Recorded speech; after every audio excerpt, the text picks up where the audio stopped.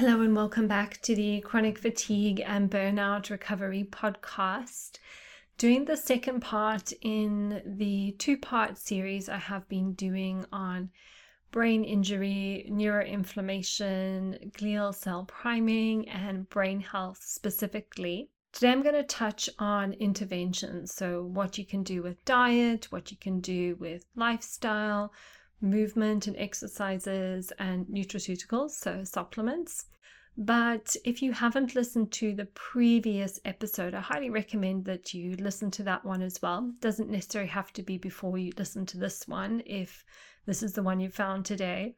I am just conscious that the title of the previous episode was around brain injury, and some people may feel that they don't have a brain injury and therefore the inflammation, or shall I say information in that podcast isn't necessarily relevant to them.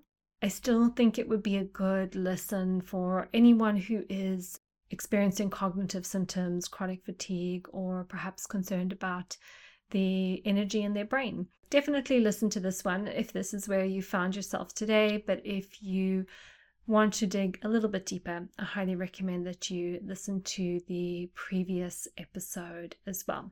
And as I've said already, what we're going to do today is talk a little bit about neuroinflammation and the strategies we can use to support the brain. A lot of this is going to focus on the things we can do to support the modulation of the brain's immune system. So in the previous episode, I talked about glial cell priming, basically stating that when the glial cells become primed, the immune system of the brain changes forever. It's permanently switched on, it's permanently activated. Therefore, we can't necessarily undo the priming, but we can use strategies to modulate the changes of the brain from a M1 pro-inflammatory state to a M2 anti-inflammatory state. Basically, we're down regulating the pro-inflammatory glial cells and we're increasing or upregulating the anti-inflammatory glial cells. And that's really a big part of the strategy of addressing cognitive function, because a lot of this inflammation that's in the brain is interfering with the production of brain energy in the form of ATP. And it's the low level of brain energy that's then driving a lot of the symptoms that we may experience if you have chronic fatigue, whether that is poor brain endurance, whether that is loss of function, whether that's sensitivity to stimuli like light or sound or crowds, being in busy environments, whether that's challenges with your mood or anxiety or even experiencing chronic pain. All of these are the consequences of low brain energy. And if we can get on top of the inflammation in the brain and we can shift primed glial cells from a pro-inflammatory to an anti-inflammatory state, that supports better brain energy production. And with better brain energy production, we get better cognitive function and less symptoms at the end of the day.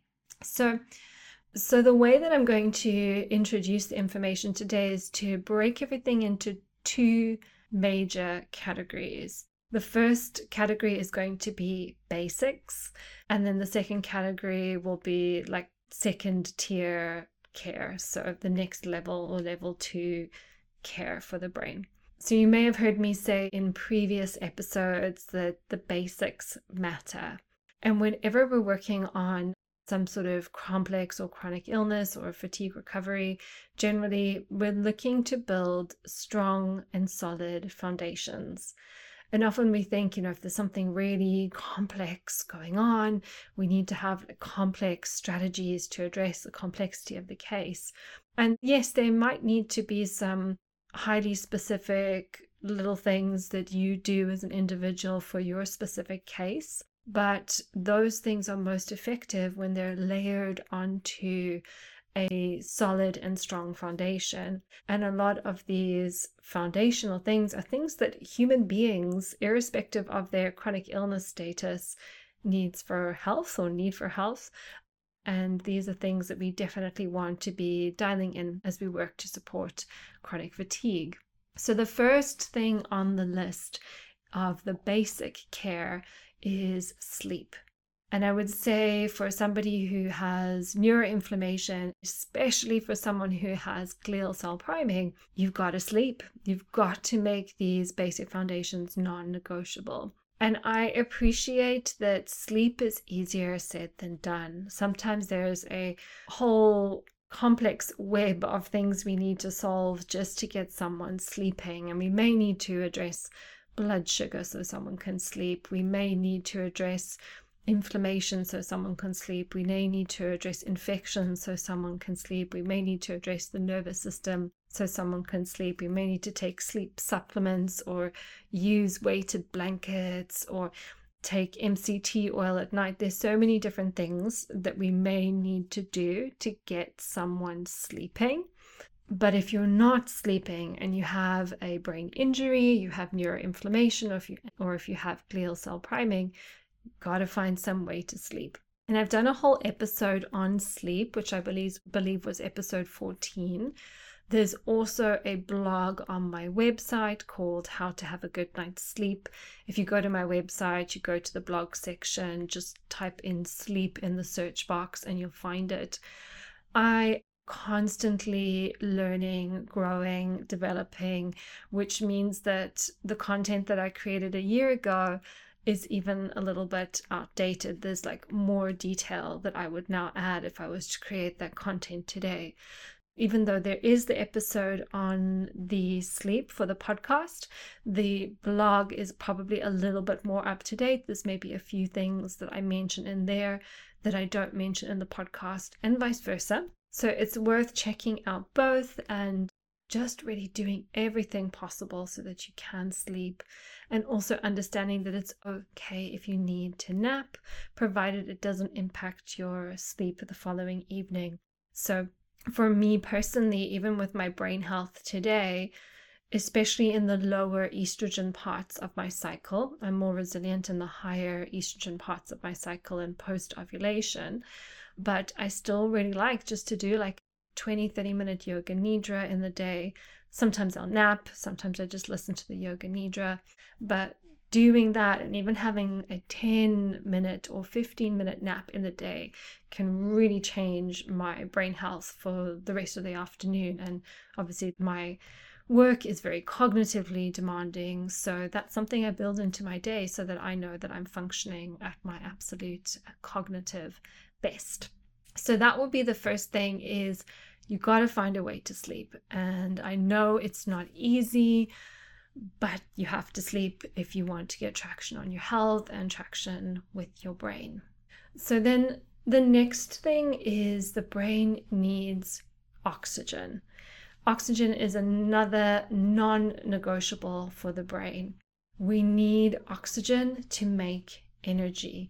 And if you're not oxygenating your cells, if you're not transporting those oxygenated cells to the brain, that's going to be a problem for your brain health and brain function. And there's lots of different things that can break down in that oxygen supply chain. And again, I do have an episode on oxygenation. It's episode 11. But just kind of a little checklist of things that you'd want to consider would be, you need to rule out if there's anemia. There's a blog on that on my website. Just go to my blog. You can search anemia. It will come up. A good thing to check is oxygen saturation. So how your blood cells are being saturated with oxygen. That can be done with a pulse oximeter. You can buy one. It just connects onto your finger on Amazon for about 15 or 20 pounds. A lot of smartwatches and Oura Ring have that function built in now. But ideally, your pulse ox should be about 98% or at least greater than 95%. If it's lower than 95%, then you want to start to think about what might be going on there and address that. We also want to make sure that circulation is good. So if you're someone who's always complaining of cold hands and feet, that's a clue. If your fingernails breaking, chipping and peeling, that could be a clue. If you've got like fungal infections on your feet, that can also be a clue that you're just not getting blood and circulation to the extremities. And then we need to work out why. And obviously movement can be a great thing for circulation, but it's not always accessible for everyone, depending on the stage of their journey. If someone will tolerate sauna, I like to use that as a movement alternative, but we've got to find some way to get the blood flowing, especially to the brain. I like to do legs up the wall to encourage blood flow to the brain, so that is also something you can do a couple of times a day. If there's sleep apnea, we want to rule that out, and there are home test kits that you can buy to test yourself for sleep apnea. And we also want to make sure blood pressure is optimized. So if blood pressure is too low, we're not pumping blood up to the brain, so the oxygen actually isn't getting to the brain. If blood pressure is too high, it impacts the perfusion of the blood and the oxygen into the brain. So a higher isn't better. It's about optimizing blood pressure, and that would be at 120/80 milligrams of mercury. And so here, there's obviously many reasons why someone's blood pressure might be high or low, and we need to do our own investigations to optimize that. But basically, when we're looking at the health of the brain, or when I'm looking at the health of the brain in a client, I'm looking at all of these things, and even if we don't know exactly how much each one is impacting the person, I just want to optimize everything. My thinking is, how much juice can we squeeze out of this lemon? Let's just optimize every single possible thing that could be impacting your brain health, and see where that gets us. So oxygenation especially is a non-negotiable. If there's iron deficiency, B12 deficiency, folate deficiency, that needs to be addressed as a priority, which sometimes means we need to digestion, because it may be a case of not necessarily poor intake, but poor digestion and absorption of those nutrients. So we've got sleep, we've got oxygen. The next thing in terms of the basic foundations would be energy. And the brain can use glucose, or it can use ketones. Sort of a very minimal, basic level, foundational self-care would be optimizing blood glucose stability. And again, I've done a separate podcast, episode 10, on blood glucose stability. I also have a blog on my website looking at glucose stability and blood sugar monitoring. So I would listen to both. There may be some information that isn't covered in one or the other, but the two together will give you a pretty robust foundation. And so then from that point, we may need to do more work, and I'll talk about that when we go into level 2 care. But we want to have stable blood glucose, because if blood sugar is going too high, then what's happening is we're not necessarily able to get that glucose across the blood-brain barrier into the brain where we need it. Or if blood glucose is too low, we're creating oxidative stress that can trigger uncoupling of the mitochondria, which impacts ATP production. So we do want to make sure that blood sugar is optimized between 4 millimole per liter and 6 millimole per liter, and that's foundational. Then we maybe need to make some other decisions about where we go with dietary interventions from there. And in some cases, we may be looking at a ketogenic diet, especially if there is glial cell priming. So keep that in mind. Just because your blood sugar is stable doesn't mean the work is done. It just means you've taken the first step in terms of doing the work. So the next thing we want to think about as a basic foundation is exercise and movement.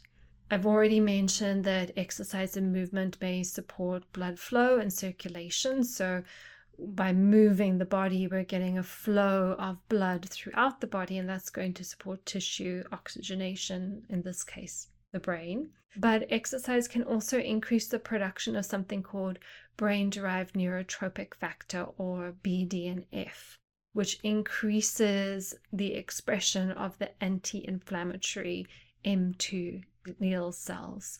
So we want exercise and movement for blood flow, but we also want it because of the way the BDNF influences the anti-inflammatory environment within the brain. And with chronic illness, it is such a fine balance.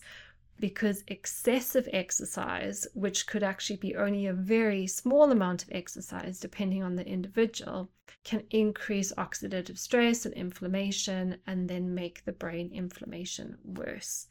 And I experienced this time and time and time again in my own journey, trying to exercise, think I was only doing a little bit. My body couldn't handle it. I experienced oxidative stress, inflammation, and my brain took the hit. And I went through years of trying and failing, but eventually I did get there. And so understand that as part of the process, there will be trial and error. And again, I've got some other episodes that you can listen to on how to exercise if you have fatigue, how to exercise or build exercise tolerance if you have fatigue. I've also got a couple of blogs on this on my website. So just go to a blog and search exercise and they should come up for you. So exercise is a tricky one, but we want to find some way for you to move. However, in some cases, exercise may not be tolerated until the brain inflammation has come down. So sometimes the brain is so inflamed, even very, very small amounts of movements will just be too much. And if that's the case, we want to think about all the other things I'm going to share in this episode. And as you start to notice a little bit of a difference in your cognitive function, then that might be an opportunity to retry some very small amounts of exercise. And again, here I want to say that nobody will be able to tell you exactly how to do it. There will be trial and error, you'll make mistakes, but it's something that you have to find a way to do it in some shape or form and build on that, because that's going to be a very important part of re-establishing the mitochondria, which then improves ATP production, which then gets you out of the hole, so to speak. So the next thing on basics is a conversation around alcohol. And alcohol is something I frequently get asked about. And unfortunately, the answer is what most people don't want to hear, because the answer is there is no amount of alcohol that is good for your brain. And this will depend on how much neuroinflammation you have, whether or not the glial cells are primed or not. But, as your health improves, if there's not a significant amount of priming, then you might be able to tolerate some alcohol and you may be okay to have a drink from time to time. But if there is significant brain damage and glial cell priming, then alcohol is really something that you may want to abstain from lifelong, especially if you're somebody who's very sensitive to alcohol. For example, if you're really impacted, like half a drink makes you dizzy, you have vertigo, you have loss of long-term memory, maybe you have severe depression or anxiety after drinking, those are all clues to the extent of the inflammation in your brain. And if you are experiencing those types of symptoms after drinking, then alcohol would definitely be something that you want to avoid. At the end of the day, remember that hangovers are neuroinflammation. And I don't drink. I have been in the past a bit of a binge drinker, like in my student days when I was younger, in my 20s. But I don't drink at all now, and I don't really miss it. I don't feel the need to drink. But sometimes people will ask me and they'll say, well, I know, why don't you drink? And I often say, well, I spend every single day trying to get the most out of my brain. And I spend every single day trying to do everything that is the opposite of feeling hungover. So why would I choose to drink something that I know is going to increase the inflammation in my brain? It's just, for me, it's a no-brainer. Obviously, you have to arrive at these decisions for yourself as well. So the final thing on the list is stress. Stress management is essential for brain health. And this is where I think some of the nervous system, brain retraining programs that are available out there now in the chronic illness community, they do a fantastic job of helping people with this. And there's a lot of different programs out there. I obviously have my Nurturing Resilience program as well, but there needs to be some way for the individual to manage their stress. And that might mean making some big lifestyle changes, may require a job change. It may require ending a relationship, may require moving back home with your parents so that you can get more support, financially or support around the home. And I love Bridget Dana. She wrote a book on mold. I can't remember the exact title at this point in time, but I remember her saying once that sometimes when you are experiencing a chronic illness, you have to humble yourself. Nobody wants to move back in with their parents necessarily at the age of 30 or 40 or whatever it might be. Nobody wants to necessarily turn down a promotion or, make some of these changes. But our ability to let our ego go and humble ourselves really maybe opens us up to receive the support that we need to relieve some of the stress so that we can heal. So stress management comes in kind of two big forms, I would say.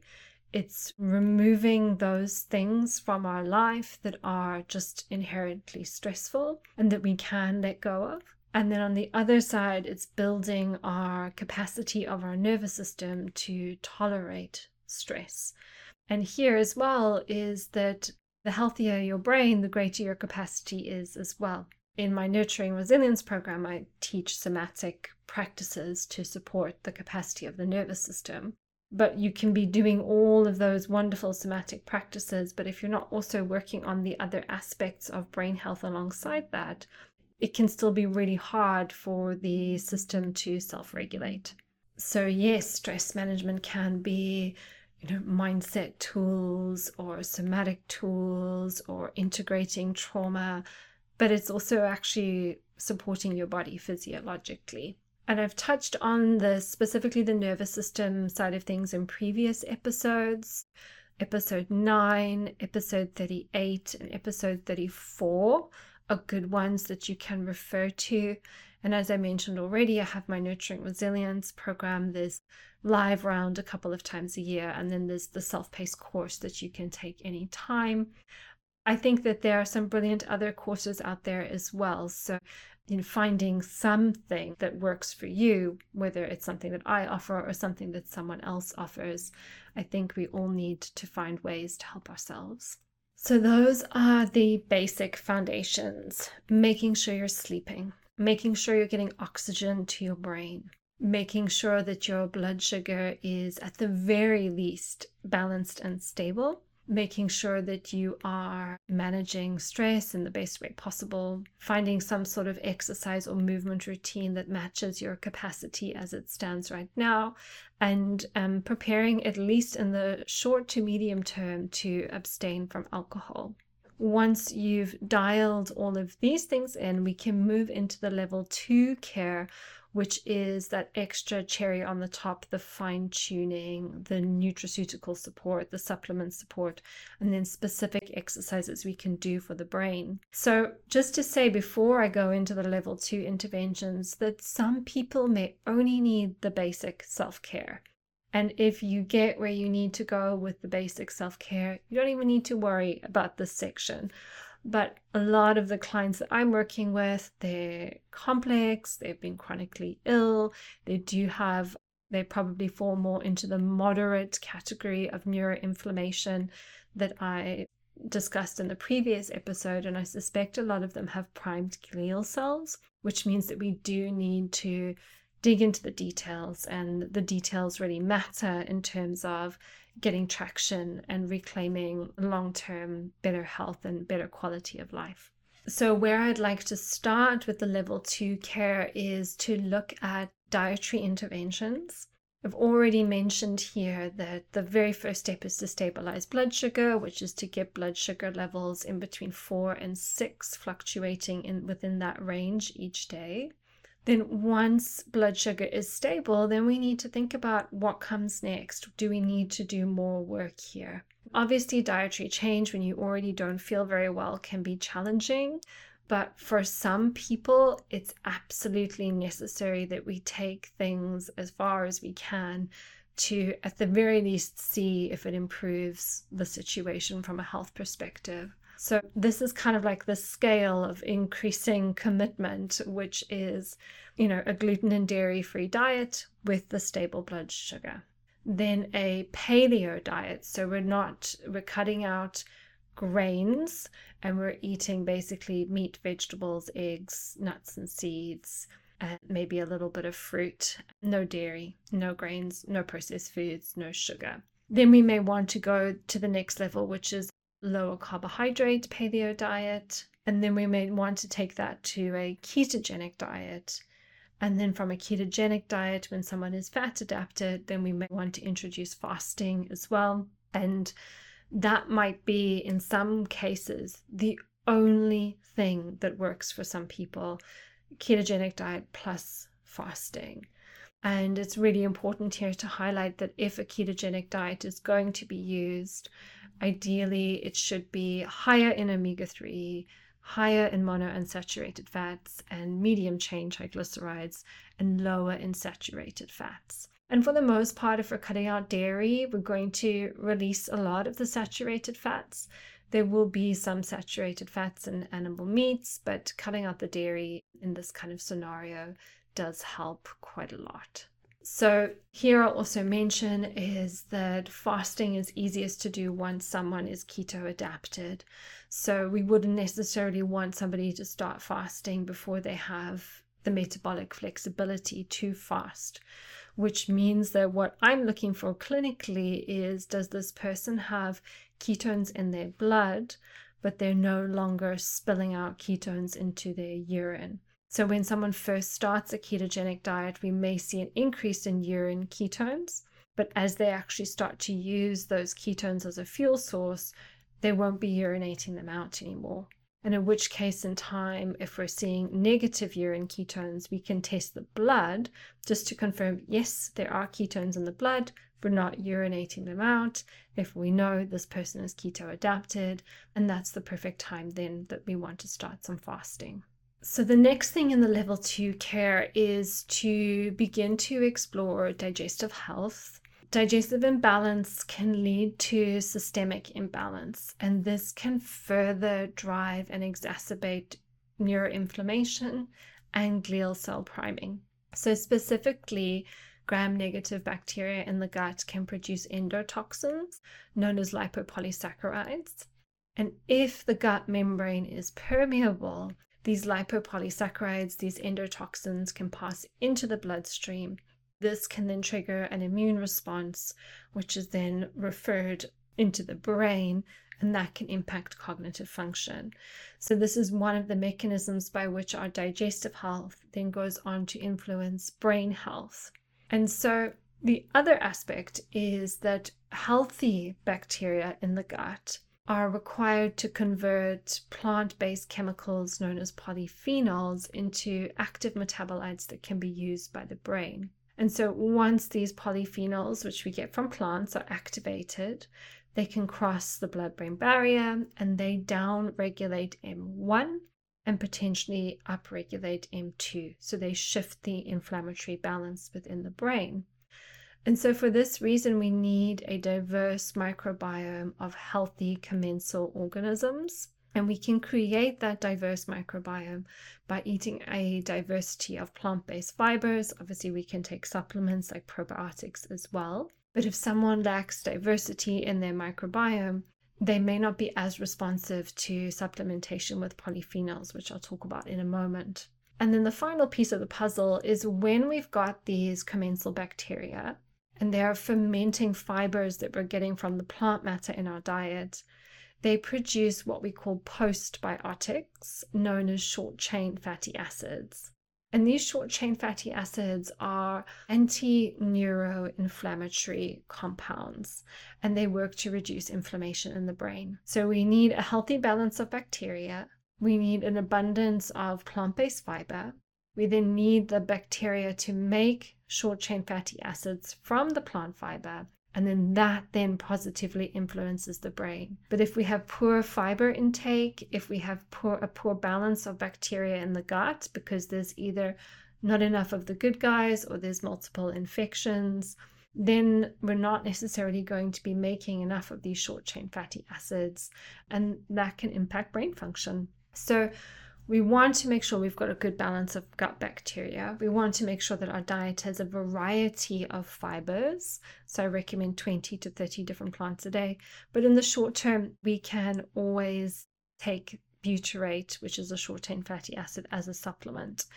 And when I am doing stool tests with clients, for the most part, I'm just thinking of some of the ones I've seen recently with clients, almost all of them are coming up with either low butyrate or low normal, on the lower end of the normal range butyrate levels, when really we want to have good levels of butyrate in the gut.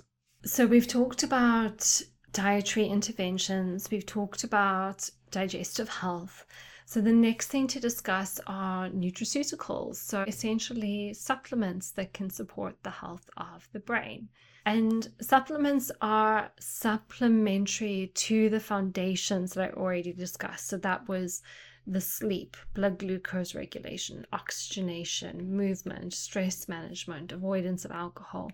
You can obviously take supplements if you're not doing all of those things, and maybe they will help. But I always feel that, supplements are obviously a big financial investment.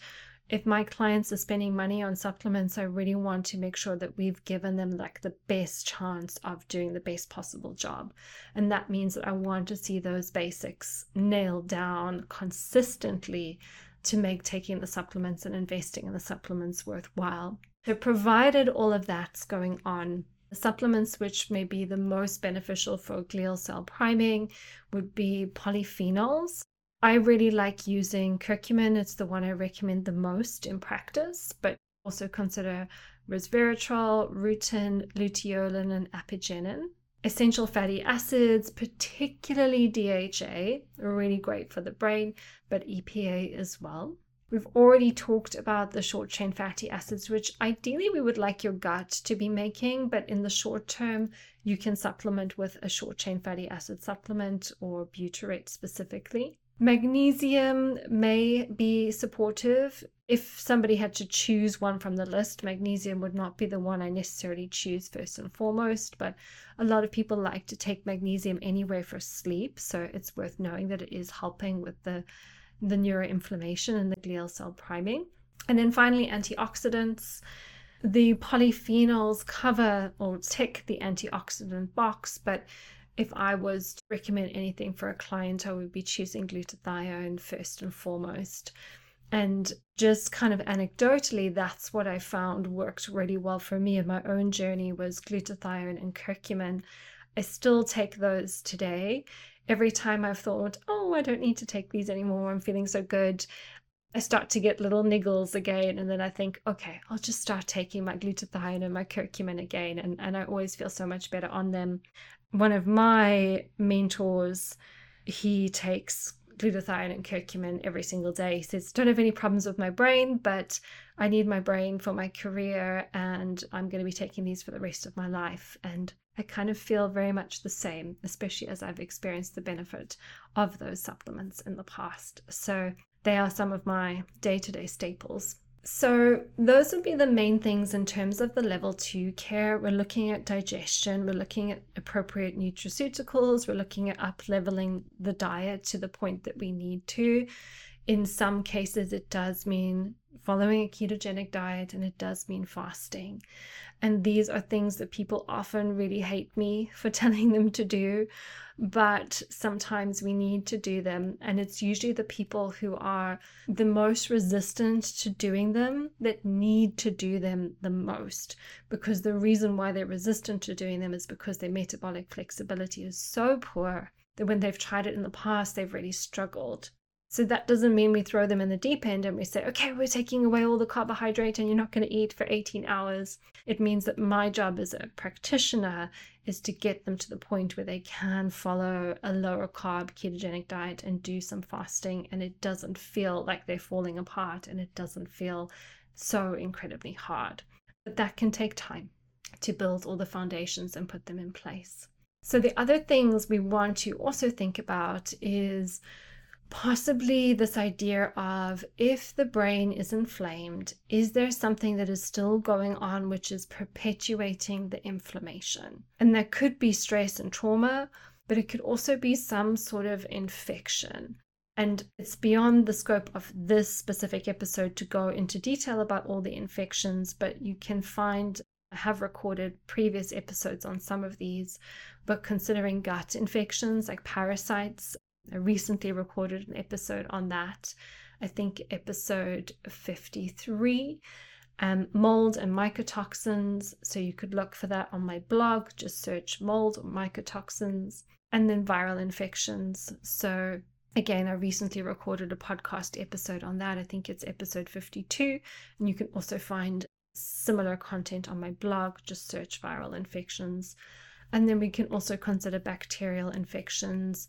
H. pylori is one that comes up a lot for people, and dysbiotic bacteria in the gut that we've already discussed under gut health. So until we can address the infection is going to be creating systemic inflammation, and the systemic inflammation is then creating neuroinflammation. And if the glial cells are already primed, then the individual is really going to be feeling that. So we must address the infection to really start to get traction. All the other stuff, the ketogenic diet, the polyphenols, the antioxidants, they're all great. But we also have to remove the thing that is keeping the system in a state of inflammation. It's not necessarily always an infection. It could also be toxins like mold mycotoxins. It could also be chronic stress and trauma. And that's where the mind-body work can be very, very powerful. But we need to address it, whatever it is for that individual. So then the final piece that I'll touch on today is exercise. Not physical exercise, but exercises for the brain that create stimulation for the brain. So just like when we're in our fatigue recovery plan, we need to begin to move the body so that we build muscle mass and we build mitochondria. We need to do the same for the brain, which means that when we do the right amount of exercise in the right amounts, that can have an anti-inflammatory benefit for the body, and it can stimulate biogenesis of the mitochondria. And in this case, when we're looking at the brain, we're looking at activation of neurons in the brain, which can then reduce neuroinflammation and increase neuromitochondrial biogenesis, improving brain energy. So just like we want to exercise our body to build mitochondria in the muscles, we want to exercise our brain so that we can stimulate the neuronal mitochondria. And so here we want to identify what regions of the brain have been impacted. And with my clients, I give them a questionnaire to fill out, but a lot of people will know already, if you struggle with balance, then we may need to do some balance exercises. If you struggle with memory, attention, and concentration, then you may need to do some exercises which involve memory, attention, and concentration. If you struggle with speech or you struggle with loud noises, then we need to work with some sort of speech therapy, or we need to work with some sort of sound auditory therapy. So here are just some examples.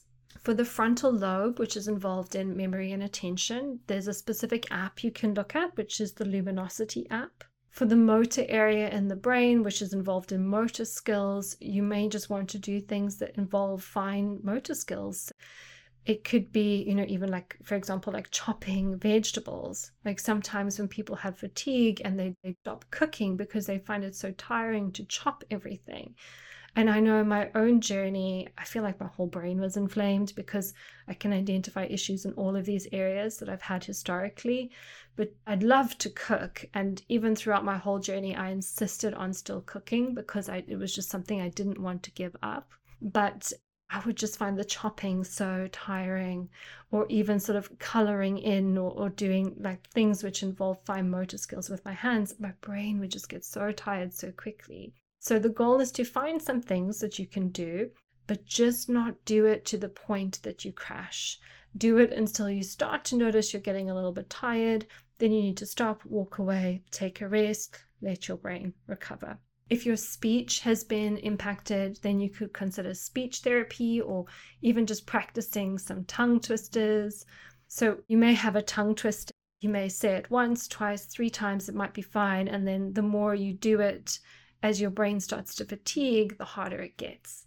So again, do it a few times. When it starts to get hard, maybe you do it 1 or 2 times more, then you leave it. And then you come back another day. One of the things that I had, and I know a lot of my clients reflect on, is really struggling with noisy environments. especially say you go to a restaurant and there's background noise, there's music, and then you're trying to have a conversation with someone and listen at the same time. That's very tiring. So here you could listen to music, but just focus on one element. So for example, there's probably, I don't know, the bass, the drums, the vocals, whatever it might be, and you just focus on one of those elements. And that means that when you're in a noisy environment where there's background noise, there's music, and someone's talking at you, you're strengthening your brain's ability to fixate on one specific thing. The occipital lobe, which is involved with vision, so this would be kind of light sensitivity. You can do color visualization. I think there are some apps which can help with color visualization. I think there's like a chakra app. You can visualize the colors, that can help. The basal ganglia, so this is where you might want to perform burst activities like boxing, burpees, or jumping jacks. Again, you need to wait until your physical capacity allows for those. Then the cerebellum is involved with things like balance. Often if you have like dizziness, nausea, car or seasickness, then your cerebellum needs attention. So here, balancing exercises would be really good, obviously within your capacity. And here I'll just add like one little final note, which is that the cerebellum projects into the vagus nerve, and it has the ability to dampen the sympathetic nervous system.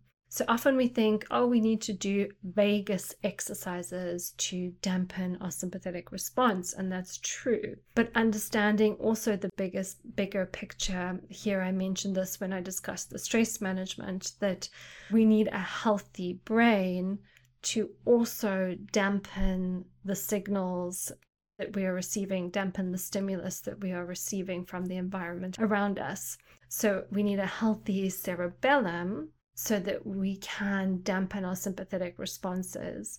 And therefore, people who struggle with sleep, people who struggle with blood sugar control, especially blood sugar lows at night, which are waking them up, they may need to work on their cerebellum. They probably get better traction from other things they're doing to also work on their sympathetic nervous system. It's not just about vagal toning. It's about doing everything and having a healthy brain, thinking about what the brain needs as a whole, not just one aspect of the nervous system, which is the vagus nerve. And then finally, the parietal somatosensory area, which is involved with like body awareness in space. Body scans or somatic exercises are really great for that. I have an exercise I share on my Nurturing Resilience program, which is the interoception exercise. And when we do somatic work, we work a lot with interoception. Anything kind of somatic will be good for that specific area of the brain. And often we'll find is that the areas of the brain that we need to use the most, for example, the frontal lobe, which is about attention and memory and focus and concentration, we notice that more, that that's not functioning, but there might be other areas of the brain that are also not functioning as well. Like I never put the two and two together about really struggling with complex motor skills because it wasn't something that I needed to do a lot for in my day-to-day. So have a little bit of a think about how your brain as a whole is functioning. Do you resonate with any of the areas and symptoms that I mentioned?